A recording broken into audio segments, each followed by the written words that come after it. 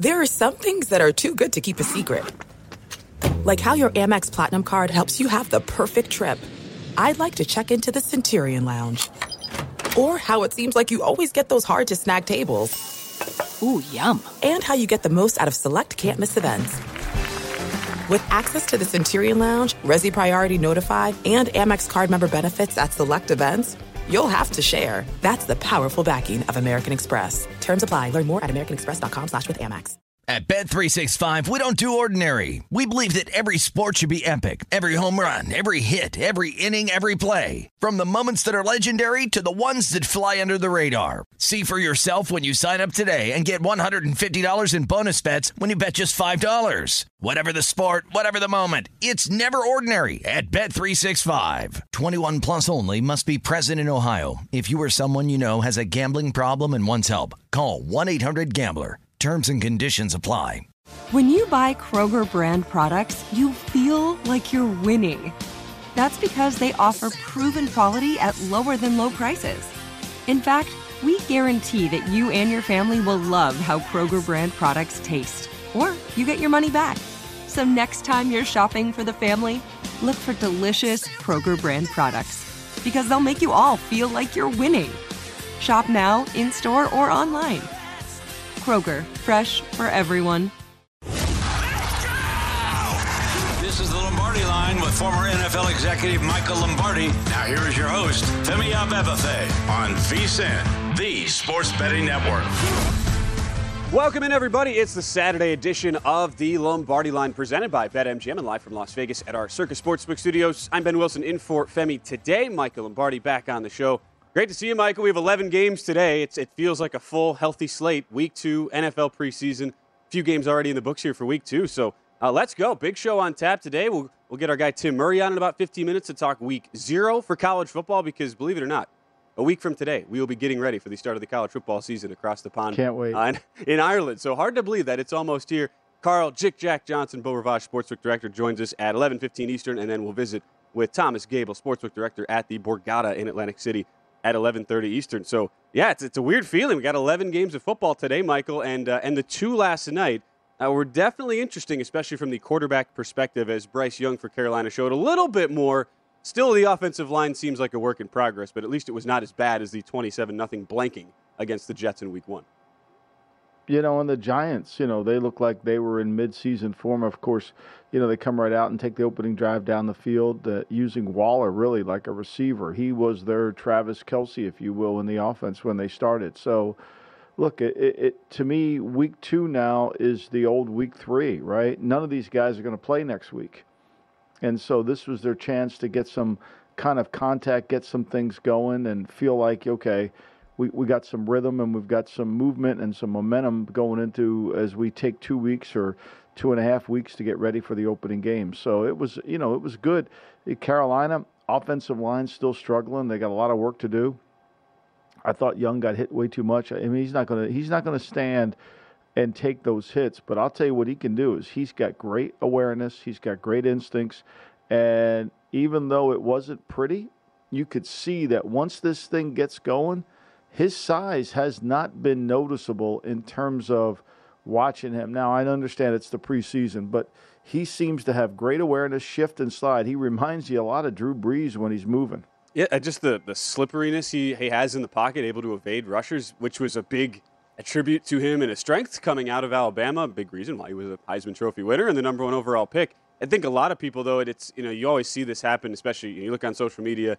We're kind of in a small bubble here, and it seems like, Michael, anecdotally, people have been very quick to pile on Young when it's a vanilla offensive look, both offense and defense for Carolina at the preseason. It's an offensive line that's mightily struggled. So it's like, where do you stand on the actual the raw performance of Young specifically, and it's like, how do you separate that from an offensive line that is, as we've talked about throughout the week, and we'll get into now again, is way far away from where it should be going into Week 1. Yeah, I mean, look, Twitter is pretty clear. All they grade is production. Nobody can see past the production unless there's an agenda. Even when there's no production, and if Twitter likes the player, they're going to promote the player. It's just the way it is. I mean, Trey Lance is 50-1 to be the MVP in the league. I mean, he doesn't even start. Everybody loves him. You can't say a bad word about him. So, it's just the way it is. It's just, to me, it's such a small percentage of what truly is going on. And if you know anything about football and you watch the game and you watch Bryce Young and you see what he's doing, the production isn't great. But once they get squared away with their execution, I think the bigger issue is can Frank Wright win an opening day game 0-4-1 as a head coach, and his team doesn't look ready yet, and they got another week to go. Yeah, it's one of those things you'd think, as much as universally regarded as a good thing, shortening the preseason from 4 to 3 games. Maybe Frank Reich is like the one person who says, maybe I could use that extra week to try to get my team ready. At least the Panthers did cover last night, 3-point underdogs. If you were, and this is the classic thing, like if you're sweating out a dog, you're relying on a Jake Luton, Gary Jennings connection in the fourth quarter to get your backdoor cover, Michael. That's preseason in a nutshell. Look, if you're playing preseason, and you don't cry for me if you're playing preseason and complaining about Jake Luton on a deep throw. I mean, seriously, it's hard enough to handicap these games when they're real. It's harder to handicap. And this notion that, this pros like the preseason. In terms of betting, I think it's a harder endeavor because a play here, a play there, how they call the game, the backup quarterback, all that. And then, it's just, to me, there's so many unknowns that the hardest thing about football is to control the knowns, is to eliminate a lot of the unknowns. And in the preseason, it's really hard. You can be spot on with the handicap and be right in line with the line move, and then the third stringers get in, and it just all all hell breaks loose. A football right? game breaks out. Yeah, exactly. And we'll talk about that in a second with the the biggest spread of week 2, which was last night with Atlanta and the Cincinnati Bengals. That game ends in a tie. Falcons don't cover the 6.5. Real quick though, so there's also the perception of, you look at like what Daniel Jones did at quarterback for the New York Giants, 8 of 9, looked very masterful leading that offense. How do you realistically though evaluate that, considering what Carolina was throwing out there defensively and the sort of schemes that we saw at play? I mean, I think to me it was just the Giants. I've said this last year. The Giants completed 105 passes in the preseason. And the year before with Joe Judge, they completed 55, which tells you the level of their execution under Daboll. And I think this last night was another indication of their level of execution. They've taken their practice situation and turned it into game reality. They caught the ball. Jones threw the ball accurately. He had a chance to make a play on the move. He did. They ran a lot of boot. They ran a lot of stuff that made it easy for him, which is what they typically do. I didn't see a different offense. I mean, Waller's a wide receiver. He runs a slant. He ran a crosser, with free access against zone coverage. Great. But their execution, you can't ignore it. That's the key. There was no real scheme involved in terms of what the Panthers were doing. So I think you have to temper it a little bit, but you can't deny that their execution was good, because sometimes teams, when they go through this, their execution isn't very good, like Carolina. Exactly. Daniel Jones, 8 of 9, 69 yards and a touchdown in his one series. The three quarterbacks combined to go 26 of 33 for 230 and a couple scores. Jalen Hyatt looked much better for the Giants in his second preseason game. The rookie, 4 catches, 35 yards, and a touchdown as well.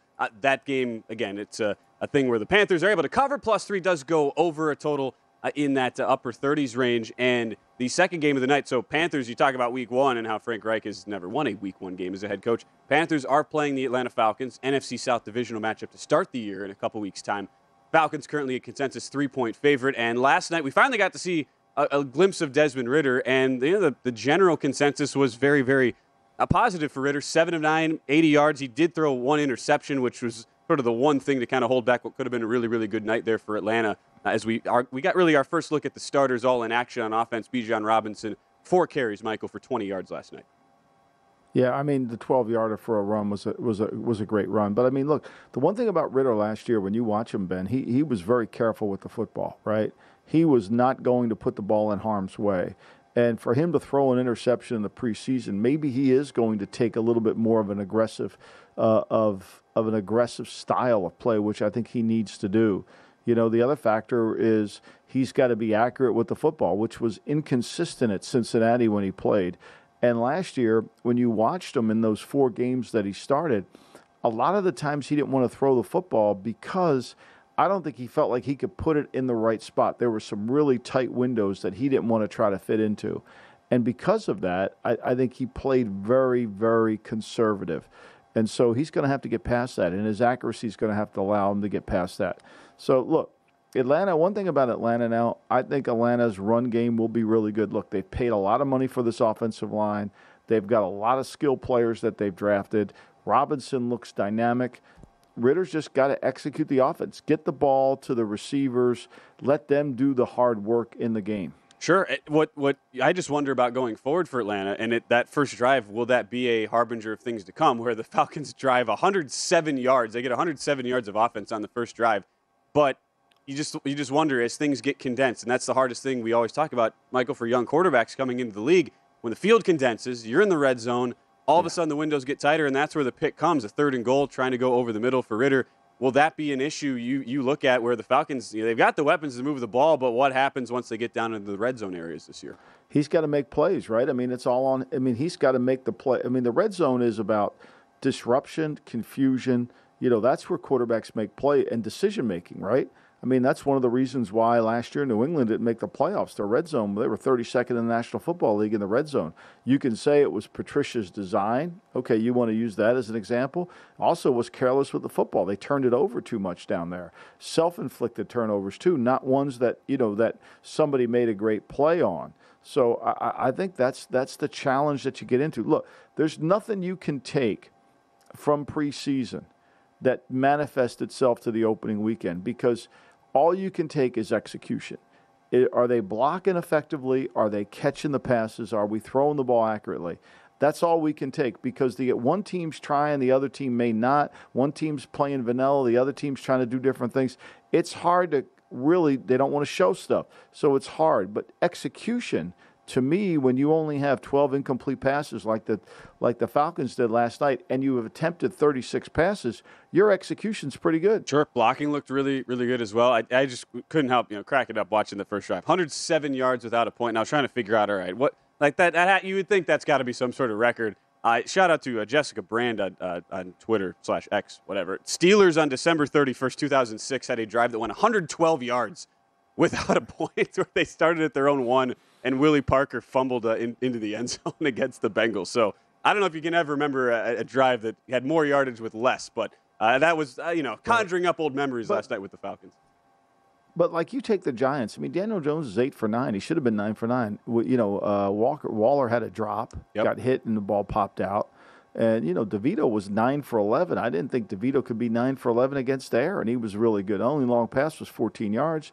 And Tyrod, he threw 4 incomplete passes. So when you look at it, I mean, their execution, now they didn't run the ball effectively, but their execution was outstanding. The Giants certainly looking sharp last night. Again, that second game, the Bengals and Falcons.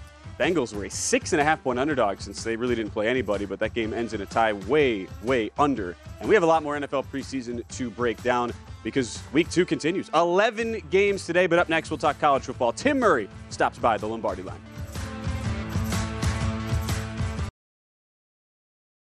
This is it. We've got an Amex Platinum Pro on our hands, ladies and gentlemen.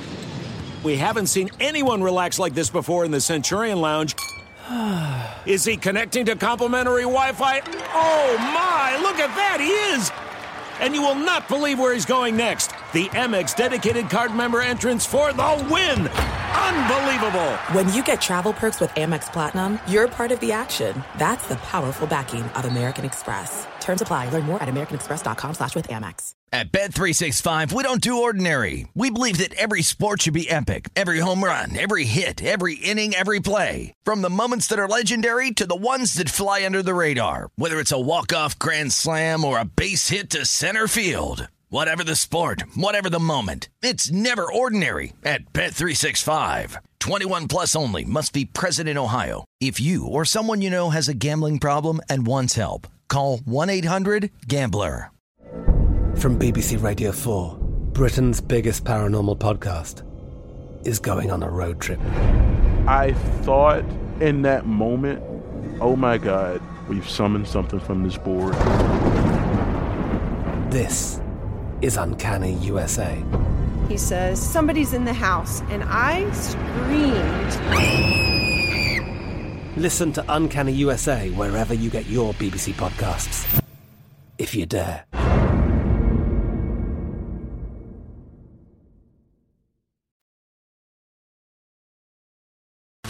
This is the Lombardi Line with former NFL executive Michael Lombardi. Now here is your host, Femi Abebefe, on VSiN, the Sports Betting Network.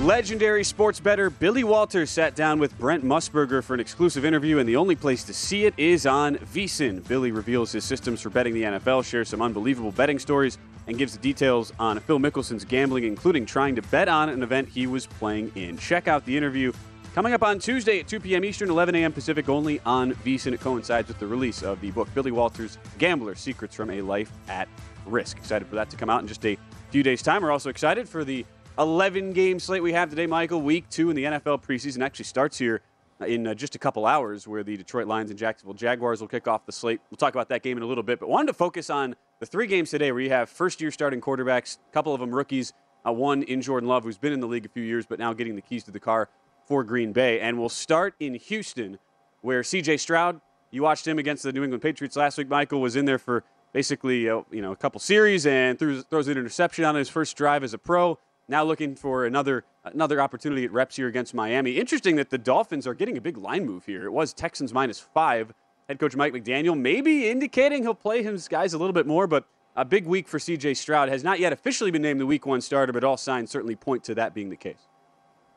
Well, I think he's definitely going to be the Week 1 starter. They started him in the first preseason game. Look, the best quarterback on the team is Case Keenum, and he's the third or second string quarterback. I mean, Davis Mills came in second against the Patriots. Stroud's got a long way to go, but the only way he's going to get there is by playing.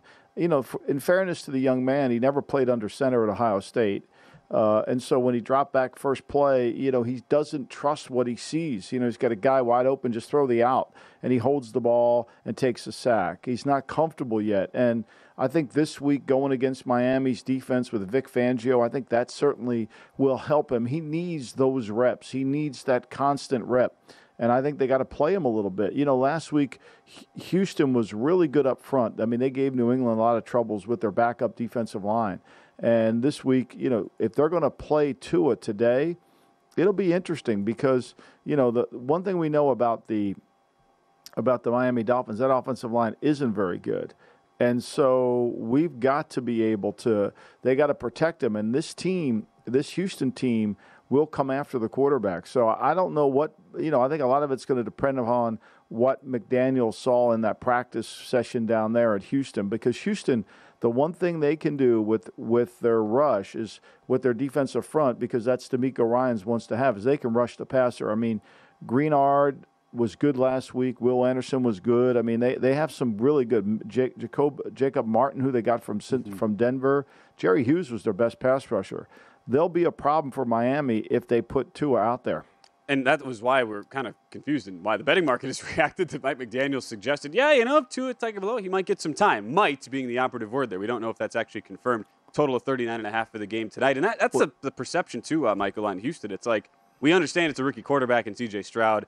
Wide receiver room, you could make a case for as being the worst in the NFL. But it's not like there's just no parts there. And this is a defense that even last year in a rebuild still finished 15th in overall pass defense on an EPA per play basis, and brought in a lot of guys under a defensive-minded head coach. So it's sort of like, what do we view the ceiling actually being for Houston on the defensive side, even if the offense has their growing pains? Yeah. I mean, and look, that's the way Houston's going to have to play. They got to play really well defensively, keep the game tight, use Pierce as a runner. They're going to run the Kyle Shanahan offense, a lot of boots, a lot of nakeds, all those things, make some easy throws for Stroud. But to me, let's go to Miami. I mean, Armstead says he was okay after he got carted off the field. We don't know if he's going to be healthy or not. I doubt if he plays. So Kendall Lamb, the left tackle, are we sure Austin Jackson's a good player? I think there's a lot of concern here up front. And I don't know if you want to put your quarterback out there. Now, look, it'll be get the ball out quick and throw it. But I'll tell you this, Houston can rush, and that would worry me. But McDaniel was able to watch the practices, so I think he's got a sense whether he can block them or not. Yeah, and the latest report, because you and I were on the air a couple days ago, and I had the injury in practice in those the joint practices there for Teron Armstead. He's come out since and says he's targeting week 1, so not going to see him the rest of the preseason, but at least the early reports, fortunately, was that it was not serious there, was just stepped on in one of the joint practices. Again, that's one of the 3 games where you've got the first-year starting QBs going today. Another rookie is Anthony Richardson for Indianapolis. Another game with a big line move. Colts got got a ton of betting support last week and then lose outright at Buffalo as a road favorite. Now they're a 4.5 to 5 point home favorite against the Chicago Bears. Another game bet up by about a field goal here. First game for Richardson since officially being named the starter. Michael, what do you expect out of him today? Well, I think we're going to see more of the same, right? I think we're going to see more of we're going to go after it. We're going to run the six-back offense, try to get him some confidence, and just continue down this road of playing as well as he can play within the framework of what they're doing offensively. I don't have high expectations. I don't have low. I think it's got to be managed correctly. My look here this week is going to be how the Colts defense, are they going to play their guys? Are they going to get their defense ready to go? That's going to be the key, right? I mean, that's going to be the key. They got to play well on defense to keep them in the game so they don't get behind where Richardson has to become a pure drop-back passer. Like the game's going to move way too fast at that point for any rookie quarterback, whether it's Troy Aikman, whether it's Peyton Manning or Anthony Richardson. It doesn't matter. So they're going to have to play really good. I'm anxious to see this Colt defense against the Bears. Now, the Bears played Justin Fields 3 plays last week. They got DJ Moore involved. They made explosive plays with their passing game. But this Bear defense didn't really shine. So I think they got to play well today too. So there's a little bit of the movement, I think, is partly because both teams, I think, want to play this a little early in the game, like it's not like it's a true game, but at least let their guys get their feet wet today. Yeah, and that's why my bigger the thing I'm going to be focusing on more here is just how the Bears' offensive line, when they are in with Justin Fields at quarterback, again, we expect that to be limited, but the strength of the Colts is going to be in the front seven, especially on the defensive line. That's the perception coming into the year. So how the Colts look against a run-first offense like the Chicago Bears, I'm really interested in, even though it's going to be a really small sample size, because we talk about how the Colts really lacked physicality and toughness under Frank Reich last year, and it's going to be a very small glimpse, right? But it could be a small window into what we're actually going to see in the regular season as far as how that Colts, especially on that D-line, look. They've got to play well up front. I mean, look, the Colts are going to be, and I wrote about this for VSiN this week. I talked about how I think the Colts will be a really good 50-minute team. I mean, I think eventually they'll wear down because if their defense is on the field, one thing about this Pete Carroll style of defense that the Colts run, the same thing that the Bears run, is the longer they play, you've got to be able to wear them down. They rely on quickness, athleticism, speed. It's get up the field. And if they have to play 32 minutes, they'll look different defensively than if they play 28 minutes. Now, one of the problems with that is the Colts offense, can they control the ball? Can they convert third downs? Can they keep the ball? Play at a little slower pace to allow that defense. They've got to play complementary football with Richardson in the game, and hopefully that'll help them. But if they play too much defense, like the Bears, that becomes an issue. Yeah, so that one thing we'll be able to watch. It's just, Colts D-line against Bears O-line, and we're not expecting to see Justin Fields. And that's, I think, another reason why we've seen the line go up here. It was 2.5 at open, or 2, depending on where you shopped. Right now, consensus 5-point favorites are the Indianapolis Colts against the Chicago Bears. And the game you and I will certainly be being very closely paying attention to, Michael. It's the New England Patriots Green Bay Packers. Second preseason start this year for Jordan Love. And after a really good, at least his first week against Cincinnati, everything went well. Joint practice is wrapping up this week. I'm seeing the Packers right now in the market. They are also getting some attention, up to 3-point favorites. So the second straight week that the market has gone against Bill Belichick and the Pats, just with those preseason expectations, not thinking a whole lot of starters will play as we've seen in the past. Well, they got a lot of work. I mean, if you talk to anybody who watched the Green Bay New England practices in Green Bay, there on Ray Nitschke Field, they got a lot of work. I think they were able to really get their ones and twos, a lot of team activity. I'd be surprised if those guys played a lot today. I think this is going to be more of a Sean Clifford, Bailey Zappi, Malik Cunningham game than a Trace McSorley game. I think. Maybe Belichick will start his guys out in the first quarter and kind of get some reps. But they're going to Tennessee from there. And they're going to practice against Tennessee next week. So they're getting a lot of their work done with these teams and these teams' matchups, which are really good.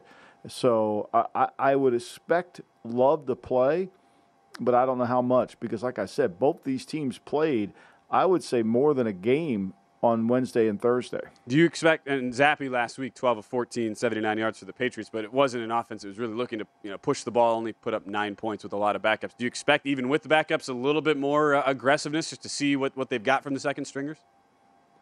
No, I think New England will play it pretty close to the vest, knowing that they got to try to, they have a lot of injuries in their offensive line currently, and so because of that, their backups are starters, and their starters are, their offensive line isn't very good. And I think the Packers, the Packers' defensive front, as we've talked about very often here, is really good. And everybody focuses on Preston Smith and and they drafted Lucas Van Ness, but I'm telling you, they've got a lot of really good players on that defensive front, and that Kingsley Enagbare, I think that's how you say his name. He's outstanding. I mean, he's one of their best rushers. Been getting rave reviews so far in camp, and it'll be fun to watch that going on later today. We also will break down some of the quarterback battles going on. These might have a little more intrigue. We'll talk about them next as we roll on Saturday edition of the Lombardi Line. This is the Lombardi Line with former NFL executive Michael Lombardi. Now here is your host, Femi Abebefe, on VSiN, the Sports Betting Network. All right, pumped for hour number 2 of the Lombardi Line here from VSiN, the Sports Betting Network, presented by BetMGM. Excited to get Carl Jick-Jack Johnson on from the Beau Rivage Sportsbook. Coming up soon in about 15 minutes, Thomas Gable, Sportsbook Director at the Borgata, joins us from Atlantic City in a half hour as well here on hour 2 of the show. I'm Ben in for Femi today, and it is time for what is on Michael's mind. Quite the week in the NBA, Michael, as much as the NFL preseason has dominated. It is really the soap opera. More headlines coming out today, which we are going to get to in just a moment. Just kind of want to start from the beginning here, because you and Femi were on the GM Shuffle Monday right after the James Harden initial comment from China, where he's called GM Daryl Morey a liar in Philadelphia. And so I want to, first off, just to get everybody caught up to speed, this is what you said on Monday on the pod with Femi, and this was also on the Lombardi Line as well. So here's where you started, Michael, and then we're going to go into how the week has played out. I really believe, Femi, that Morey would have paid Harden, but I think somebody stopped Morey from paying him. And I think it's the owner. I think Morey would have extended him for 3 years and felt nothing to it, right? Because Morey still thinks he's an elite player. That's why Morey's sitting there saying, I'm not going to take less for him. Then, he's not worth it. Nobody sees him the way Morey sees. There's only 2 people in the world that see this guy as an elite player, Morey and Harden. So Morey necessarily kind of has to fall on the sword. If it's like, let's say it came from above that said, hey, Daryl, you cannot pay this guy that kind of money. He sort of has to fall on the sword. We're not paying him. And I'm not paying that guy that kind of money. I don't care if you have it in your I'm not committing this team to 4 years of that money. I think that's what happened. And what's interesting to just sort of throw this against what another comment came out, Michael, is that Kevin McHale, who certainly is very familiar with that situation, being very close to the Philadelphia organization and just in general from his time as a player and a coach being in the league. Here's this quote, which I think is fascinating, and it kind of echoes a lot of what you were saying here, where Kevin McHale says, my whole opinion is that Daryl Morey has really hooked up with James Harden, but I think ownership looked at it, and let's face it, if the owner looks at you and goes, we're signing that dude, you're signing that dude, this is the quote again from Kevin McHale, story's over. And if the owner looks at you and says, we're not signing him, you're just not signing him. So it's interesting, Michael, that people within the league kind of view this similarly as to you do, that maybe this is a higher-up thing and it's not so much on the Daryl Morey front. Yeah, I mean, look, McHale said it really well. Like, players sometimes hear what they want to hear, but we do know that Morey loves this guy. And I don't know the end game here. What is the end game? Now, today it was announced, Elliot, our producer, mentioned that the NBA is investigating these. They're going to look into it. I mean, remember, the 76ers lost their second-round draft picks. They got fined $1 million for tampering with the 2 players, Melton and Tucker, because that's the money they got from Harden. And I've said this all along. Players don't give back money unless they have something coming to them, right? And the conspiracy theorist in me, which I am, would say that they probably had some kind of agreement. But then I think what happened, this is just purely speculation on my part, I think what happened was when Morey told Harden, or maybe Harden sensed he wasn't getting this deal from Philly, all of a sudden he tried to bring Houston into play. Like, see, I'm going to go to Houston. I could go to Houston. Right? I'm going to opt out and go to Houston. And if you don't pay me, I'll opt out and go to Houston because Houston wants me. And then we find out Houston didn't want him. It was all just theatrics. It was all just PR through the media. It was all just a negotiating ploy. So you've got to try to put them all together and come up with a conclusion. But the real conclusion for me as a 76er fan, why it's on my mind, is even as the week of preseason, is the only end game to this is both of them have to go. I can't imagine that Morey can stay or Harden can stay if you're the 76ers because Harden's not going to come in. And as Mikhail said, he did come in out of shape, which he looks out of shape right now based on that video from China, and he's not going to play or care, which is then going to lead us down a road to where Embiid's going to want to get traded. Oh, it's a tangled web we weave. It really is. Yes, it is. The soap opera that keeps on giving, and here was the report from Adrian Wojnarowski of ESPN was that the league office is pursuing an understanding, this is how they phrase it, of whether James Harden was portending a holdout in violation of the CBA or had been referencing past contract discussions with the organization that might constitute salary cap circumvention. So that's kind of how they phrase this as far as the investigation now underway after the liar comments from James Harden. Another soundbite, too, we have from James Harden, which then continues the ongoing soap opera. Here's what he said now that he is, I believe, back in the States and continuing to talk and speak about what's all going on with Philly. With China, do you have an open line of communication with the 76ers, and how much patience do you need to have to let this play out? I'm been patient all summer, so for me it's just focus on what I can control, and that's working out, staying in shape, and getting ready for a good season. Too late to repair the relationship? I think so.